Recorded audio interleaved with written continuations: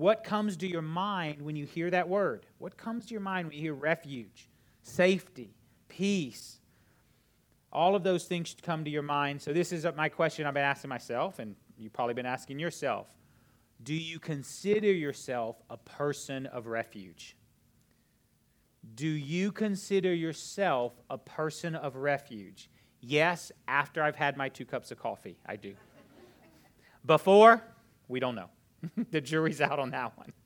That's why I have to get up early so I can have my coffee so I can become a person of refuge. That's the whole reason. It's not because I even enjoy getting up early. Do you consider yourself a person of refuge? If you are a Christ follower and you said no, I'm going to lovingly convict you. You are. The hope of glory is in you. Christ crucified, resurrected, the fullness of the Godhead is in you through the Holy Spirit. You are a person of refuge because He has made you a person of refuge because you are like Him and becoming more like Him as day by day goes by. And that's what we want to do here today.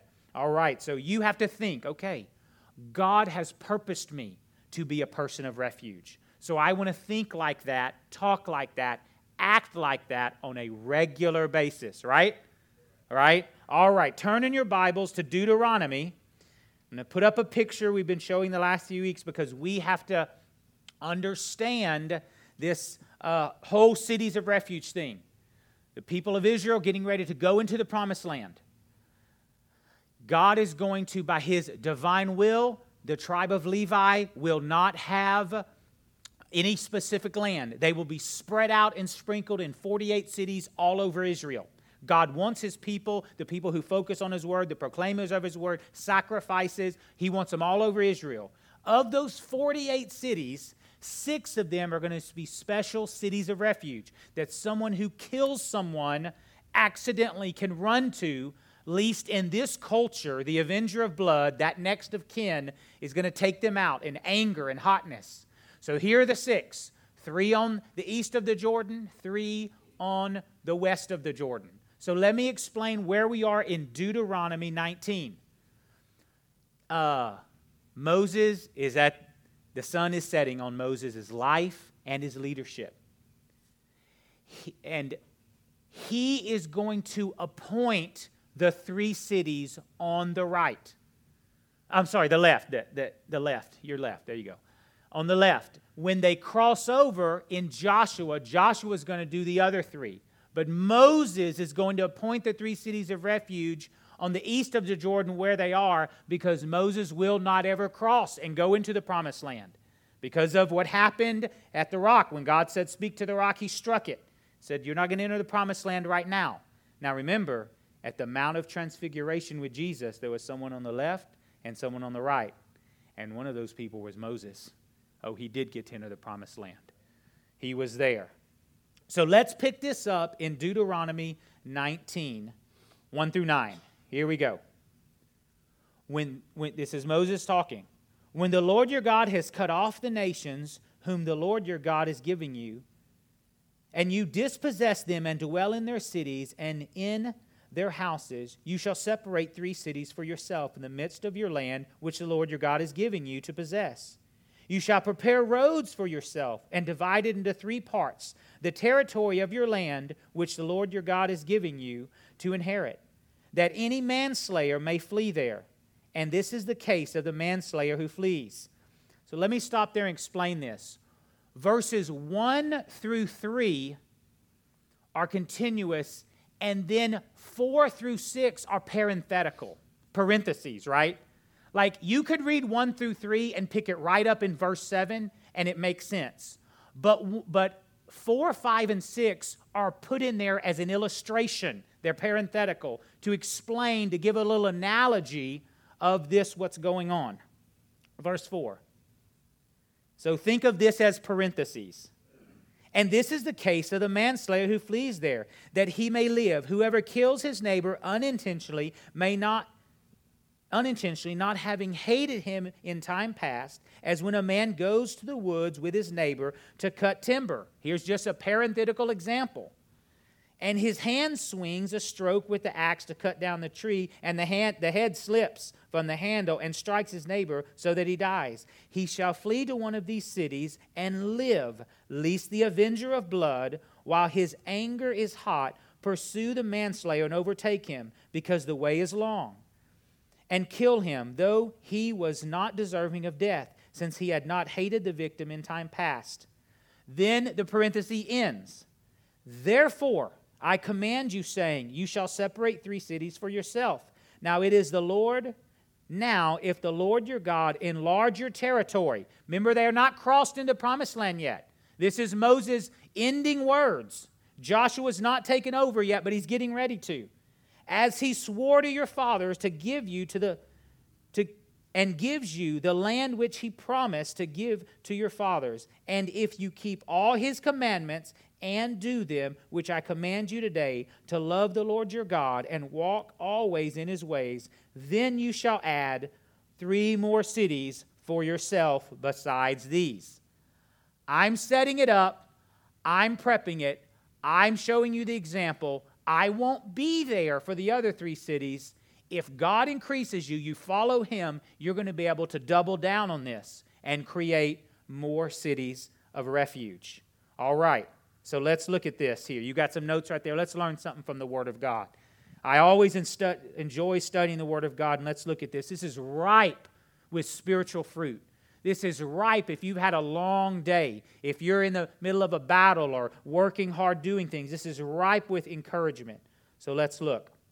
Verse 2, it says, you shall separate 3 cities for yourself in the midst of your land, which the Lord your God is giving you to possess. Now, if we want to know what cities Moses set up and why he did it, we have to go back to Deuteronomy 4. So let's read Deuteronomy 4:41 to see what he did.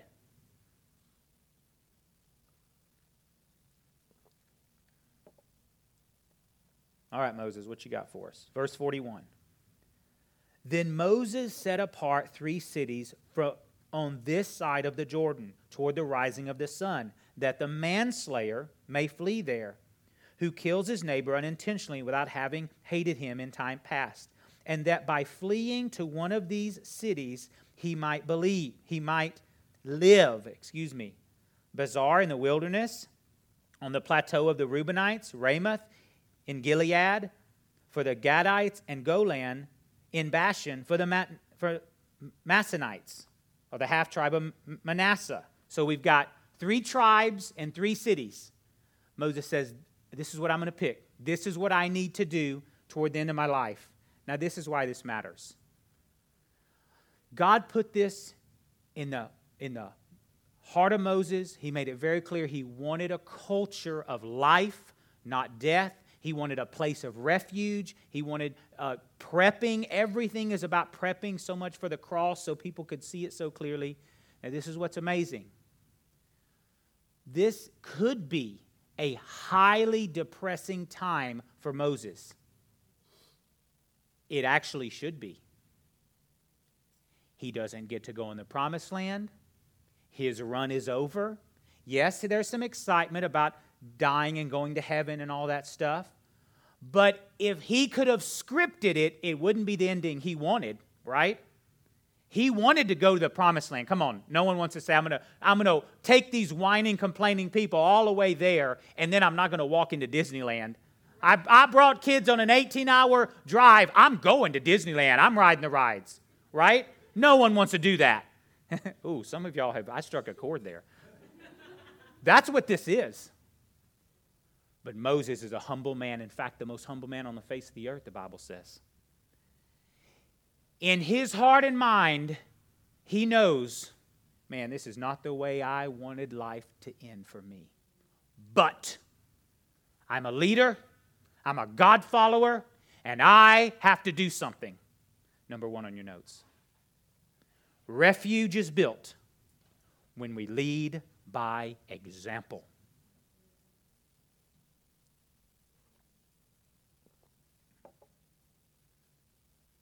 Now we're relating to Moses, the man of God, right? I bet you in your life and in mine, I wish I could script some things differently small things and some big things. Some relationships that didn't go right. Some bad financial decisions. Some I got angry and messed up that relationship. There are things in our life that are not scripted just perfect. But the God of the universe is faithful and bigger. And as Christians, we stand up and we say, I'm going to lead by example. I can't go into the promised land. I can't make those other 3 cities. But gosh darn it, I'm right here and I'm going to work until He comes or takes me. Amen? Lead by example. That's the only way to create a city of refuge.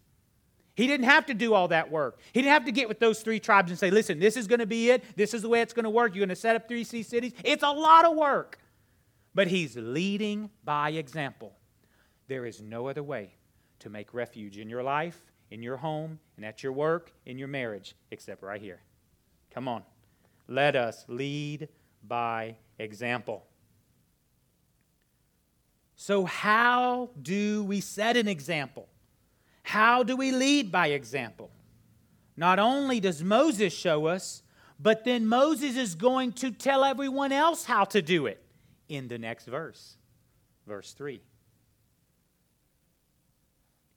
You shall prepare roads for yourself and divide it into 3 parts, the territory of your land, which the Lord your God is giving you to inherit, that the manslayer can flee there. Just a few little words. You shall provide roads. Well, this is not an uninhabited wilderness. There's already roads. Anyone can build a road. You're not building a road, Israel. You're building a road of refuge. It's altogether different. I'm going to read to you an extra biblical text. This is not in the Bible. This is in Jewish history. Now, I'm going to tell you, the Jews took good records. They knew their stuff. There's a reason Jewish people are so great at math and accounting. They keep good records. They own half the banks of America. Maybe more, I don't know. Don't quote me on that one, okay? I don't know. Listen to this Jewish text about the roads of refuge. The officials and elders of Israel, upon one certain day a year, set out messengers to see that those roads were in good repair. They had to be 18 cubits. No, I'm sorry, 32 cubits, 42 feet wide. Why in the world 42 feet? 42 feet? You would think you're thinking about a little trail. No. A 42-foot, I wish they would come and finish Verot. I'm sorry, I just got distracted. They could finish Verot. Oh, God. And 90. Oh, Lord. Sorry, I'm off my notes. They were to remove any rocks or stumbling blocks, mend bridges that were broken, and where 2 roads met, they were to put signposts with a physical finger, like this, a picture of a hand pointing the right way, engraved in letters twice, that read, if you speak better Hebrew than me, which you probably do, forgive me.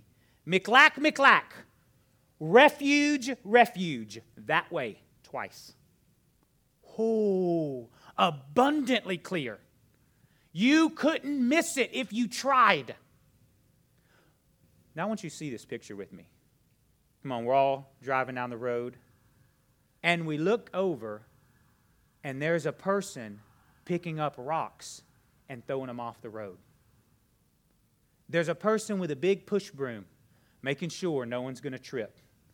And we keep going, and we get to a sign, and there's a person painting a sign that had some paint chips on it to make sure it's very clear the words you can read, even if you forgot your glasses, or if you're running and exhausted and scared.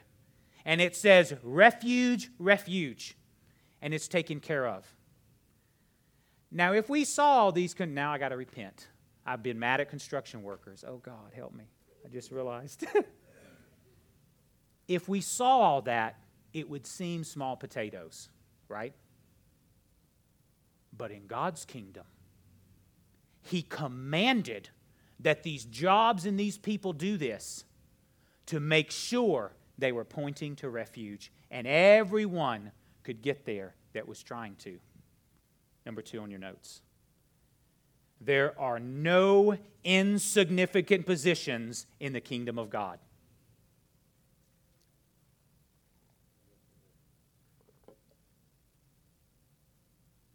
That's a big word. I'm going to give you all a minute. Like 5 syllables. I promise you this week, moms, business owners, young, old, I don't care what stage you're in, you did some things that felt very insignificant. You may have pushed a broom. You may have changed a dirty diaper. You may have done whatever.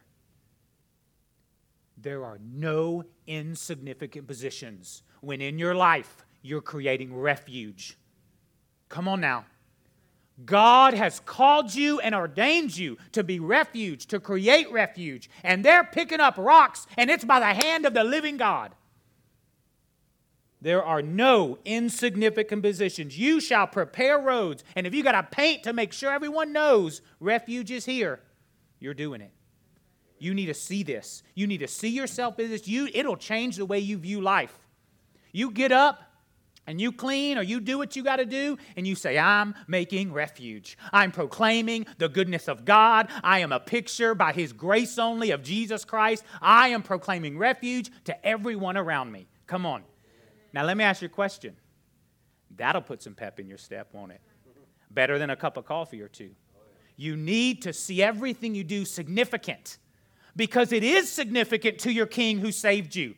If He saved you from eternal damnation, if He saved you for this life and eternity, He wants you to live in significance. No matter what you're doing for His kingdom and His glory, it will be. The Bible says, look, you can give a glass of water to someone in my name and there's a reward in heaven. That's what the Bible says. That's the way God views doing anything to build a refuge. Isaiah 35. Speaking of this future great refuge we have in Jesus Christ. This is Isaiah 35, 7 and 8.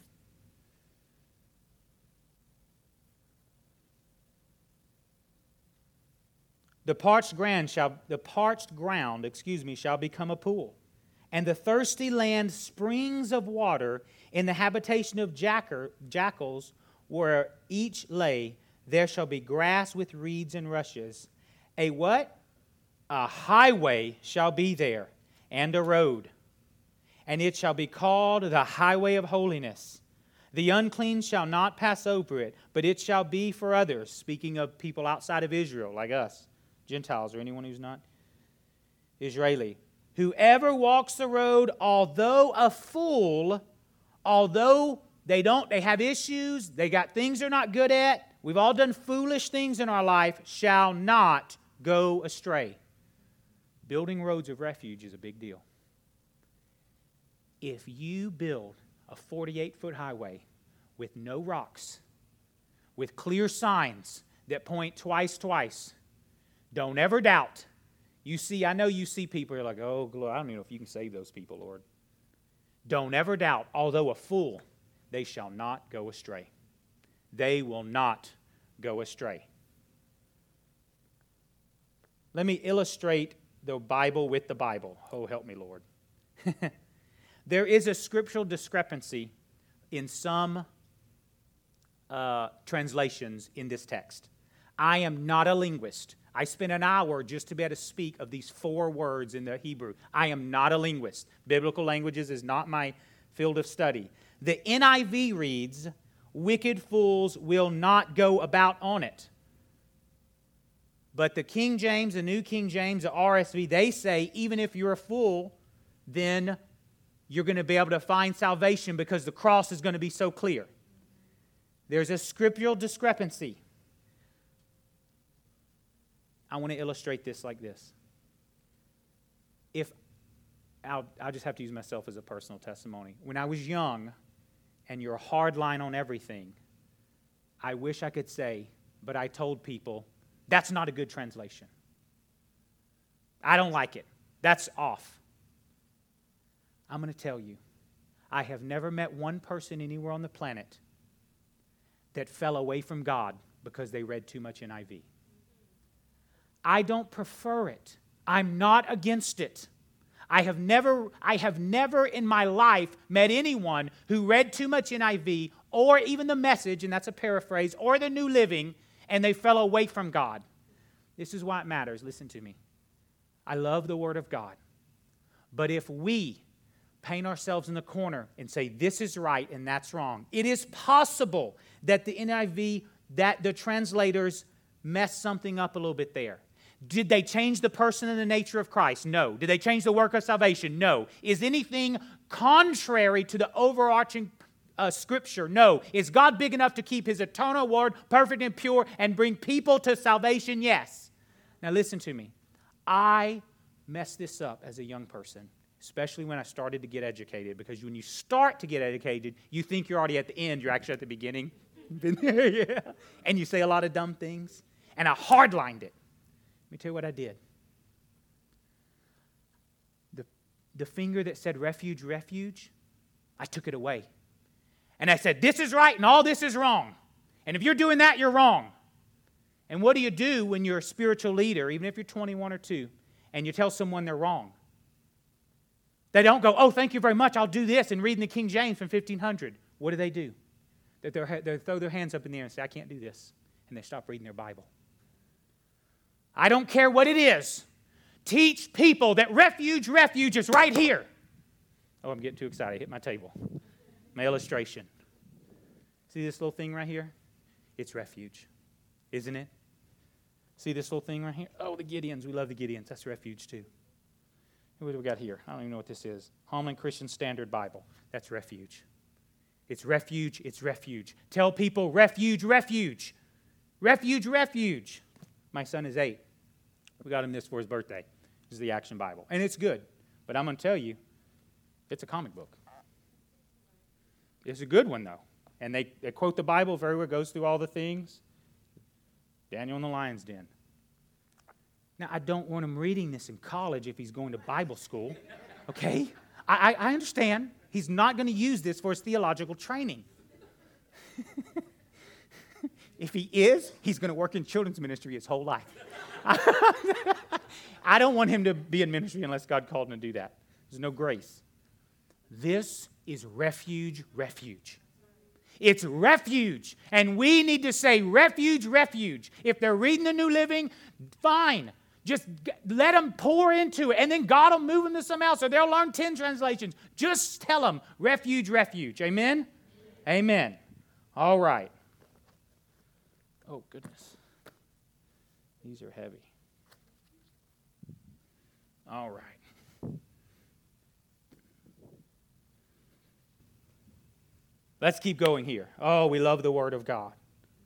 We love the Word of God. I really wanted to focus that there are no insignificant positions. That's my focus. That's just an illustration that I messed up on. I'm not saying you did. I messed up on it when I was young. I was over youth, and I hardlined them on, I mean, come on, a 16-year-old? Do you think a 16-year-old is thinking about what translation is what? No. They want to know what time the movie starts, and they can meet their friends there. But, I'm 22. I know everything. But God loves me. He's gracious. I'm growing. It's okay. I'm just, in my life, I want to say twice, refuge, refuge. I'll talk about the judgment of God. I'll talk about that it is once appointed unto man to die and face the judgment. But I want to be someone who says refuge, refuge a few times. All right. Let's go back to our text. We're in verse 4 of Deuteronomy 19. So the parenthesis starts. 4, 5, and 6 is parenthetical. And this is the case of the manslayer who flees there, that he may, what's that little 4-letter word there? Live. Live. Was the culture of Israel a life-giving culture? No. Was the culture of the Ammonites, the Hittites, the Jebusites, the Philistines, was that a life-giving culture? A culture that held life as sacred? No. What is God big picture doing here? What is He cultivating in His people called by His name to do on this earth? It's the same mission we're doing right here. It's the same mission. He's cultivating them to produce a culture of life and a sanctity of human life. Let me give you the example the Bible gives. Hey, me and Josh are going to go chop some wood. Let me tell you what I'm not going to do. I'm not going to go out there with a loose axe head. Because I know, I may not even like Josh, but I know that if that axe handle flies off and Josh takes it in the head, guess who's coming after me? His crazy Cajun family. They're coming after me. Now, in my mind, it may only be self-preservation, but I don't want to die. I want to live. So I'm going to make sure that axe head's on hot tight. I got a bunch of young kids at home. I have bought in the value pack all those things that are plug protectors. Yeah? And all those things that keeps the cabinets closed and all that. Why do we do that? Well, I don't want to clean up a mess, number one. Secondly, why? It's a culture I have to create of life with a bunch of little kids. God is doing that in His people. He wants them to value life. He wants them to have this culture of life. In fact, if you read, and I encourage you, when you read the law, read it in those aspects. They're saying, what do you mean? You got to make sure your pen is closed up so your donkey can't get out. You know who killed more people on this planet than just about any other animal? Besides like mosquitoes and for diseases, donkeys. You know why? They're mean, and they kick a lot, and they kick people in the head. There was a reason God wanted everyone to understand life is sacred. It's holy. It's given by me. I give it. I take it away. I don't care if it's young or old. It didn't matter if it was Israeli, a journeyer, someone passing through, or a non-Israeli. Doesn't matter if they're born or unborn. Doesn't matter if they're young or old, black or white. If they're physically handicapped or physically healthy. If they're mentally handicapped or mentally healthy. Life is from God and it's sacred and precious. Amen? See that culture God's doing in that refuge? Number 3 on your notes. Only life-giving cultures can be refuges.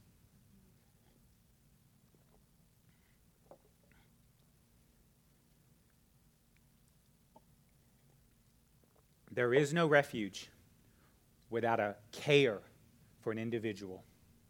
Right? Y'all know this. No matter what station they are, no matter we love them or not, or like them that much or not. He wanted a life-giving culture to be there. Let me show you a few pictures I found this week. There's some fails here in the culture. This joke here. See that guy drowning out there? The lifeguard with his magazine. Those people are staring at the lifeguard. There's 2 lifeguards, and see the other one over there. We're encouraging people to become involved in their own rescue. Is that life-giving? No, it's not life-giving. Okay, this next one, this was just because it was a Louisiana picture. That's all. 1 in 3 people in Louisiana die from heart disease. Okay? What's the sign next to it? I'm sorry. I didn't pray enough. When I was doing this, I should have prayed more. 2 out of 3. That's not life-giving. Shame on you, Burger King, for making those. And the Whopper that's so good. Well, we got one more, I think. All right. That lady's playing solitaire. I'm sorry, it's pixelated. Just one moment, please. I'm looking up your account. That is not life-giving. You have been on the other side of that line when you want to pull your hair out. The culture you create, culture trumps everything. That we are here as a church and as individuals, we want to be life-giving. Now, I'm going to tell you, we are, and you are. The reason you're here, even sitting here this morning, is because you believe, although we're not a perfect church, this is a life-giving church. I'll give you a great example. My wife has a good friend named Michelle who was in town last weekend. She's from Houston. She goes to First Baptist in Houston. It's a church of about 10,000 people. It's a city block. Okay, it's huge. It's a 50-year-old church. You know, Houston's got huge churches. So they came in just to have a little getaway because she's been working hard, taking care of a father, kids, my wife too. We manned it up. One of my best friends is her husband. And we watched the kids, him with his kids in Houston, me, mine here. And they had a getaway. Well, what happened was she's a singer. And just in the last minute, we're like, hey, we may not have a background singer, only one. Do you want to sing with us? Because she was talking about how she's been so busy. She's been in worship for years and has gotten out of it and hadn't hardly been able to do it. So, of course, my wife's real shy and quiet. Y'all know that. I get a text, hey, can Michelle lead worship? I say, well, that's up to Chris. I talk to him. He's leading worship next week. So they text. He's like, yeah, come on, bring him, more the merrier. No practice at all. They came in. They put together a great set. The presence of the Lord. She's a good singer, all this stuff. After service, now listen, she's a highly educated, master's in major world religions. None of that matters. She loves God. Okay, she's humble. She loves God, right? That's what matters. Didn't worship for years and years, plays the piano. She said, Stephen, this is after church in the parking lot. These people are great. This worship they were so loving, and everyone's helping on the worship team, and everyone was so. She stood in awe at our little young church, saying, wow, that is a life-giving culture. The size of an organization doesn't matter. It's the culture we're producing, and you are producing it.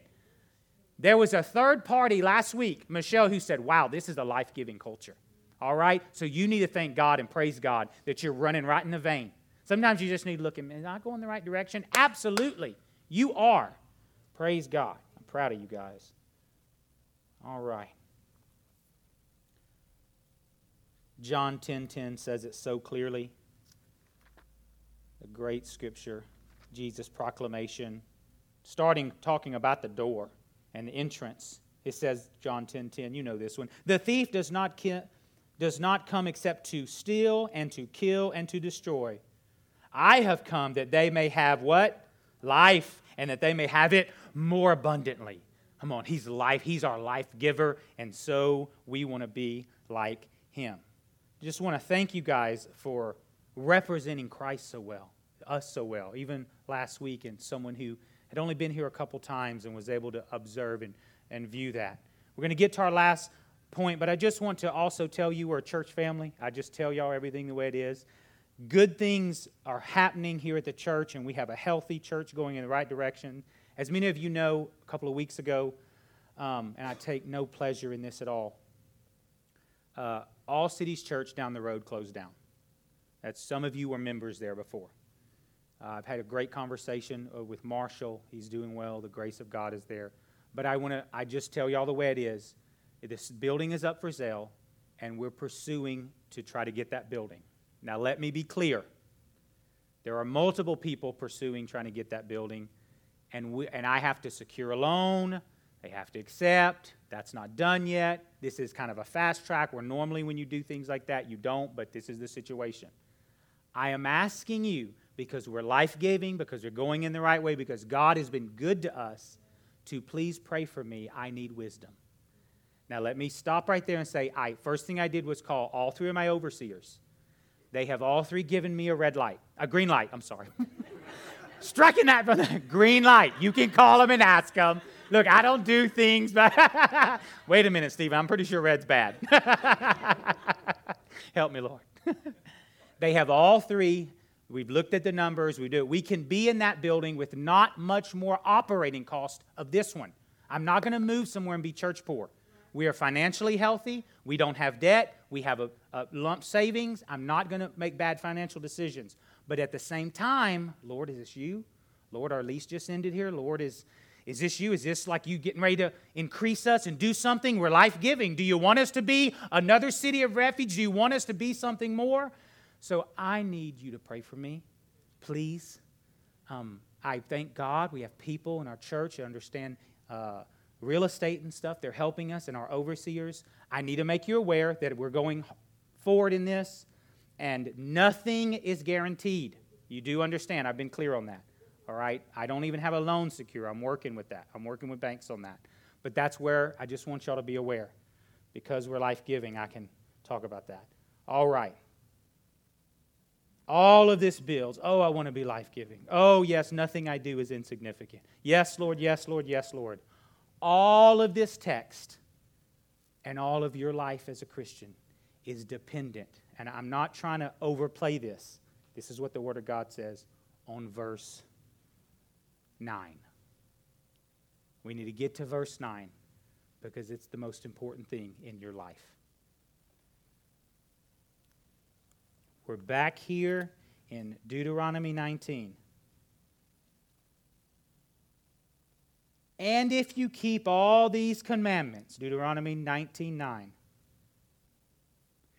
and do them, which I command you today, to love the Lord your God, and to walk always in His ways, then you shall add 3 more cities for yourself beside these 3. Boy, I'm talking about everything I'm not. I'm not a biblical linguist, and I am not, have spent huge amounts of time in the end times and where we are in world history. But I can say with confidence that we're closer to the end times than we were yesterday, right? I'm going somewhere with this, but let's read Matthew 24 to make this clear. God looks at Israel, and He said, I'm going to reiterate the most important thing, and Jesus is going to reiterate it in Matthew 24:10. Stay with me. I'm going to bring this all together. Matthew 24:10. This is the signs of the times, the end times. Okay? To have refuge, He says, love the Lord your God and walk in His ways. You cannot have any refuge without that component, the most important thing, period. Now listen to the way Jesus said it in Matthew 24. Verse 10. And then many will be offended. What is a city of refuge about? Offense. It's about offense. You hurt someone, I'm coming after you. Many will be offended, will betray one another, and will, what? Hate one another. This is the culture of the end times. Whether it's now or in 100 years or 1,000 years, I don't know. If you do, good, study it, love it, grow in it. Read it in the NIV. Verse 11. Then many false prophets will rise up and deceive many, and because lawlessness will abound, the what? The love of many will grow cold.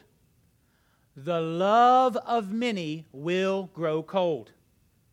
Moses said, the way you're going to be successful, the way you're going to do this is loving God. Now look at the next verse. But he who endures to the end shall be saved. And this gospel has to be preached throughout the world. How do you endure to the end? Moses said it was by loving the Lord your God with all your heart. Jesus said, love Him. Love Him. All your Christian life, all the refuge you have, everything in your life is contingent on one thing. Don't worry about the Antichrist so much. Don't worry about the end time. Don't worry about the economy as much. Don't worry about those things. God will take care of those things. Love Him. Spend time with Him. Be enamored with Him. Don't look to the right or to the left. Keep your eyes focused on the author and the finisher of your faith. Amen? Number 4. Loving God is the only way to create refuge for yourself and others.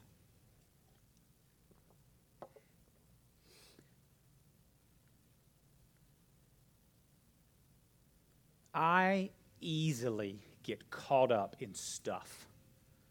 I was raised in a political family. I get caught up in politics. I was raised, my education, historical and things, and the accuracy of the Word of God. And if someone's off theologically, I get caught up in it, right? You know, that's just me. It may be other things for you. I can hear the clear whispers of the Holy Spirit. Love the Lord your God with all your heart. In the end times, the love of many will grow cold. You want to make it through the end times, whether it's today or next week. You want to live a life of refuge. Love God. Love God. How do you love Him? Spend time with Him, and you will fall in love with the King of Glory.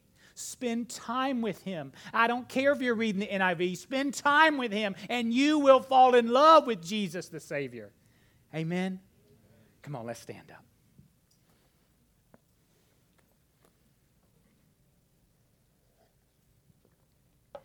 We're doing it. You're creating refuge in your life. You're learning how to do it. You're walking out there in this lost world with no refuge, and you're saying, I'm going to be a refuge. That's who you are. It's who God has made you. He saved you to be that refuge, to proclaim His goodness until He comes. One last scripture up on the screens, Hebrews. This is talking about Moses, of course. Hebrews 11, 9, and 10. Let's read it. By faith he dwelt in a land of promise as in a foreign country, dwelling in tents. I'm sorry, this is specifically about Abraham. Dwelling in tents with Isaac and Jacob, the heirs with him of the same promise. For he waited for what? A city which has foundations, whose builder and maker is God. God is the builder of refuge, the maker of refuge. Abraham, Father Abraham said, I am looking and waiting for God to build the refuge. That's what I want in my life. I know He's doing it. The builder and the maker is none other than God Himself. Come on, let's spend some time with Jesus. Come to Him. If you need refuge, the road is 48 feet wide. He's cleared it by His blood, and the sign is clear. Go to the cross. Oh, there is nothing you are doing for Him that's insignificant. Nothing, nothing, nothing. Oh, nothing.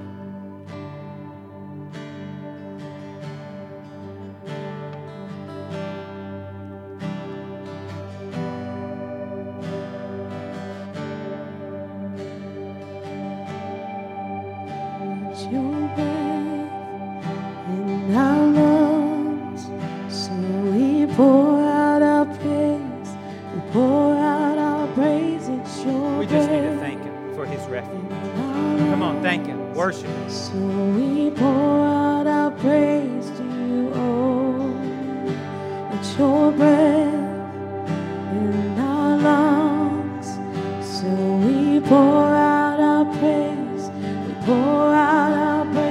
It's your breath in our lungs, so we pour out our praise to you only.